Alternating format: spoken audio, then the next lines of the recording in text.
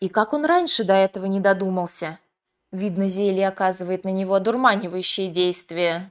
Только вот зачем это нужно Маговедьмии? Итак, решено. Он сейчас же явится к этой даме и потребует. Да-да, потребует, чтобы ему открыли последний компонент, необходимый для превращения в невидимку, и он тотчас же отправился домой. Троллечел, сам себя не узнавая и удивляясь тому, откуда вдруг у него взялись силы, со всех ног бросился бежать к Маговедьмии. Хозяйка 10 уровня, только что вкусно отобедав блюдом из гадюки, искусно приготовленный ее поварами, дремала в гамаке, мысленно просматривая в полудреме интересующие ее события, происходящие на иных уровнях. Да, и этот дар у нее был. Она вела наблюдение и была в курсе всего, что происходило ниже или выше ее владений. Все эти события происходили как картинки. Затем все то, что ее интересовало, она оставляла в своей памяти и брала на вооружение для дальнейшего использования в своих корыстных целях. Сейчас же ей привиделась очень даже любопытная картинка. Л-13. Звук громких шагов нарушил тишину и покой. Открыв глаза и увидев спешащего к ней Троллечела, она мгновенно оживилась. Сонное состояние моментально улетучилось. Поднимаясь из гамака, Маговедьмия еле слышно прошептала: «На ловца и зверь бежит. Как же кстати!»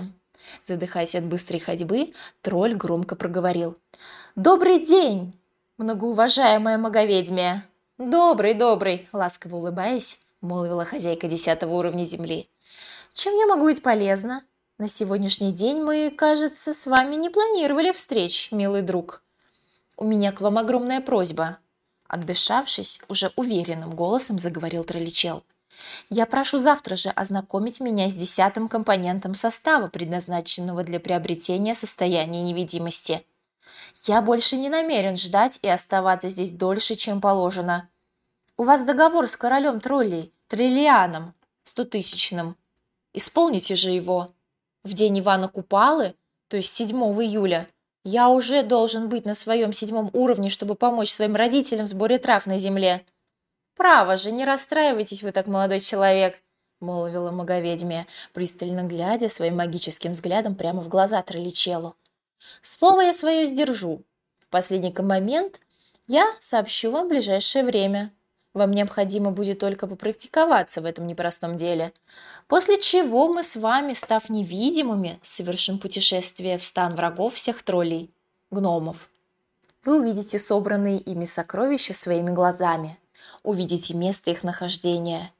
Все будет ровно через 2 недели, так что к празднику Ивана Купалы, конечно же, успеете вернуться домой. Но я думаю, что этот праздник тут ни при чем. Вы соскучились по родителям, вот в чем дело. И, может быть, есть кто-то еще, о ком вы грустите? Так это мы мигом исправим». Она громко засмеялась. Троллечел на минуту растерялся.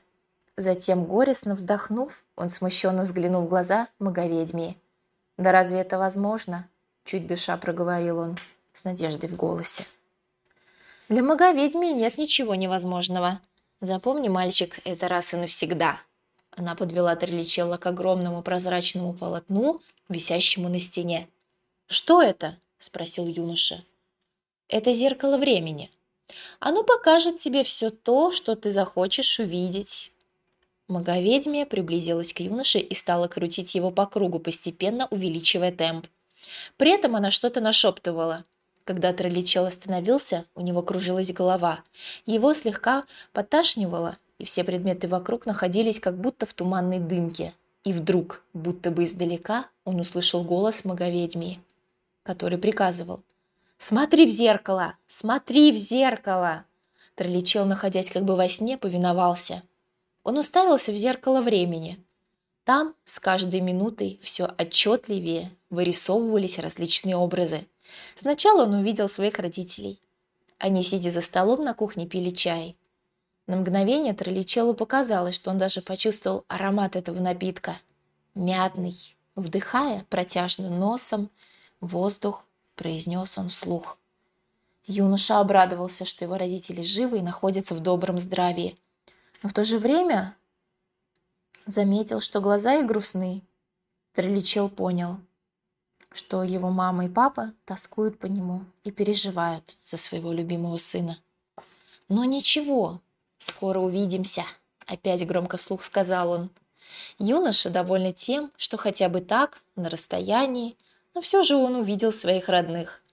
Хотел было уже отойти от зеркала времени, но тут его взгляд привлек новый образ, неожиданно возникший там.